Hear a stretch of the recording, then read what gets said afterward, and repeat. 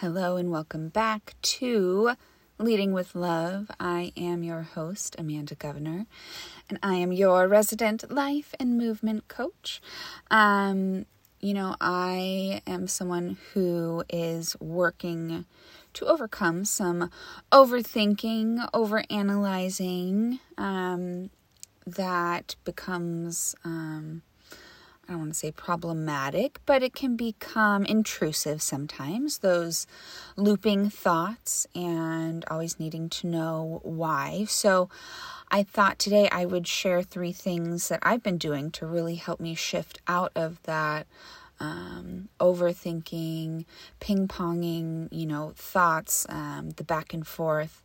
And it's actually been working quite nicely. It's a process, but I hope maybe my fellow overanalyzers, overthinkers can try these out and let me know if they are helpful for you as well. So the first one I wanted to mention is just, when feelings come up, whether it's anger, frustration, sadness, confusion, whatever emotions might be present for you, that may or may not become overwhelming. I invite you to not get so focused on the why. Like, why am I feeling this way? Where is this coming from? For me personally, I'm like, I really want to figure it out. Like, okay, today I woke up feeling off. What is it?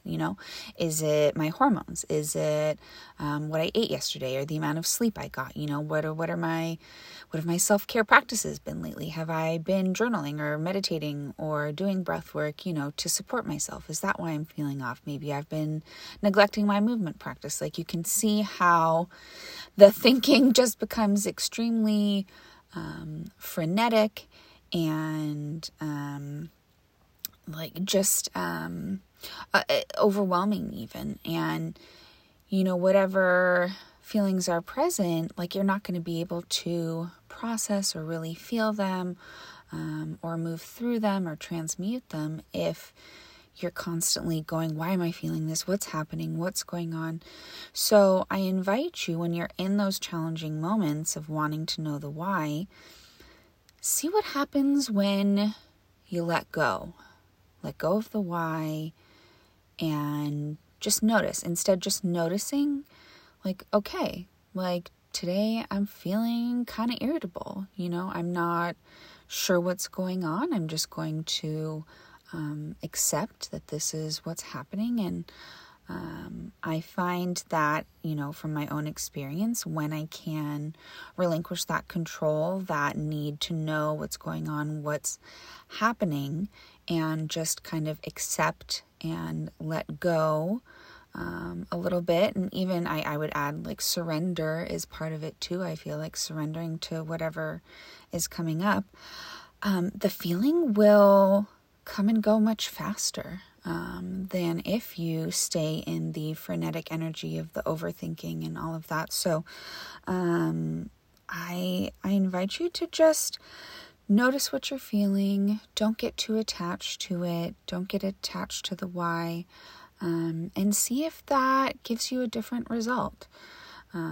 It's something that has been I'm practicing it for myself, and I'm really enjoying kind of the separation between me and what I'm feeling, like taking that moment to separate myself, and just kind of take it as information rather than something I need to absolve or get rid of.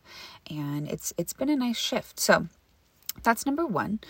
Number 2, for my overthinkers, overanalyzers, these thought patterns that come up can be challenging, and I find them, like, I get kind of, it feels almost obsessive, the way that the looping thoughts, the wanting to know, like, if I'm trying to make a decision and I can't decide, like, it's like oh my gosh, I need to make the right choice. Like, what's the right decision? What are the pros? What are the cons? And I'm just using myself as an example. And I know not everyone is like this, but I'm trying to, I'm speaking directly to the people who experience patterns like I do. what I'd love for you to do is notice when you're in those looping thoughts and see if you can do something to interrupt it. Whether it's an affirmation, going, noticing what's going on and stopping yourself and saying even, I love myself, or I am capable and confident, or saying, I am someone who deserves good things in life. Like whatever affirmation is meaningful to you that can get you, kind of snap you out of whatever you're thinking. I encourage you to find what works for you. Another way to interrupt that thought pattern is actually scent, like using your sense of smell. This is something else I'm trying that my mentor helped me come to the conclusion that this might be something meaningful for myself. And so I've got this little like homeopathic inhaler that has some like tea leaves and menthol and camphor. And so when I find myself in those looping thought patterns, I go, it's happening again. Take out my little inhaler, take a nice big whiff, and really take a moment to come into my body, find peace, find some calm. And it's a work in progress. It's something that, is going to take some repetitiveness, but I already am seeing myself wanting to reach for that inhaler going, it's happening again. So, if you want to smell some essential oils, keep some lavender essential oils nearby, or a candle, or, light a candle if you notice yourself in that thought pattern, and that'll take you out of it. Find what works for you, but anything that's going to interrupt it, give you a chance to kind of separate yourself so you can see what's going on, separate yourself from your thoughts, because you are not your thoughts, and see if that is something that's helpful for you. And the last one, which I feel like is pretty, common that people suggest, is journaling. As someone, for me, I'm in my head a lot. I'm always working to really drop into my body. That's why I like dance and movement and meditation and breath work. It gets me out of my head into my body. And journaling is another one that can really be helpful. I think getting whatever's in your head onto a piece of paper and just kind of a stream of consciousness style. Like if you've ever heard of artists' pages, there's a book, I forget what it's called, but the suggestion is to, when you wake up first thing in the morning, you just kind of write whatever is in your head first thing, get it out on paper, write 3 full pages, and people find that their minds are more clear after that. I don't have a specific time of day that I journal yet. I'm kind of finding my way. It's very mood-based. When I feel compelled to journal, I will. But sometimes at night, I find myself being really creative, and that's when I have a lot of ideas and like to get them down on paper. But I'm not just talking about journaling for ideas. I'm talking about journaling for just getting out of your head. And that might seem counterintuitive because, you're taking what's in your head and putting it on paper. But that's an activity that seems like it would be in your head. But I find it really makes space for other things, like being able to, it's almost like not removing those thoughts from your mind, but being able to see them and even read them back. They might have different meaning or carry different meaning after you look at them.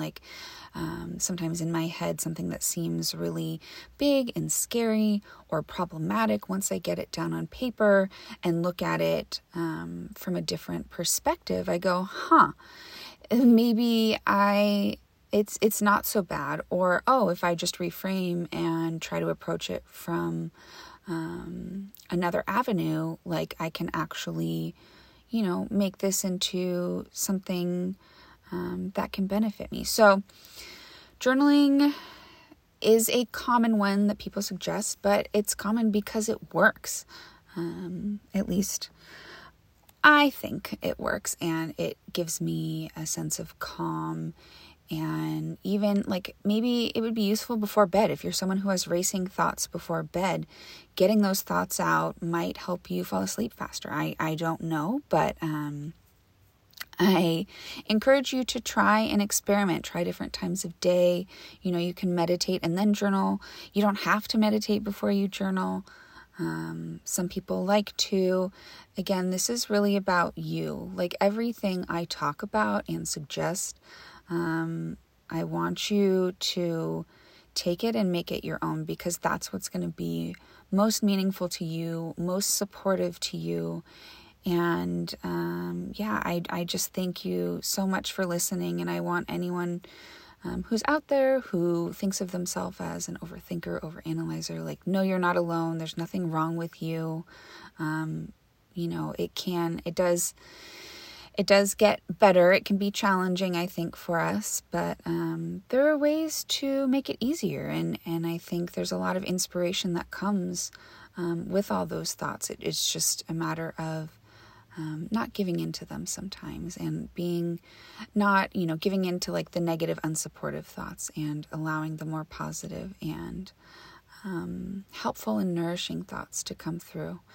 So thank you for being here and listening to my thoughts. This is also, I guess, podcasting is a way for me too to get those thoughts out of my head. It's not just journaling. I realize that now as I'm speaking to you. But as always, I am here to support you. I see you. I love you. Let me know if I can be of service to you in any way, shape, or form. I would love to connect. Go ahead and click that link in my episode description. And I'm wishing you all another beautiful week.